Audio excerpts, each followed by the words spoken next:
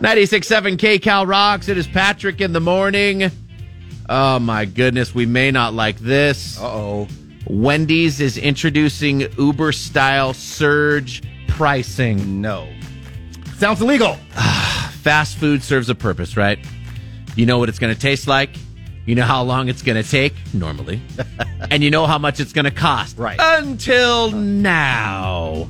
The CEO of Wendy's says they're planning to boost profits by introducing digital menu boards that will have the capacity to display dynamic pricing that fluctuates throughout the day. Now everyone's going to do it. That means the Baconator may cost more during busy times, for example, like typical meal times, and less, say, around 2 p.m. The worst part, you wouldn't know what price, you don't know what it is until you pull up, which is annoying. I don't like that.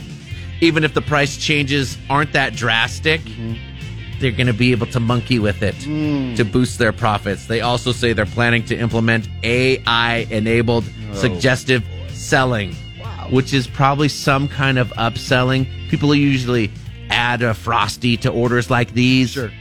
The changes aren't happening right away. They're hoping to get the new menu boards out by early next year so they can begin experimenting with it. This means everyone's going to start doing it. Yeah. We're going to get nickeled and dimed to death. I love Wendy's, too. I do, too. I love Wendy's. They're not going to give us our meal deals anymore where you can get, like, 2 Dave's specials for $5. Right, the 5 big baggie. What do they call it? The $5 big bag? Yeah. Now it's going to be the $6 big bag. Yeah, right. The $7 big bag. Or whatever the hell they want. This is a tasty burger. Patrick in the morning, only on 96.7 K-Cal Rock.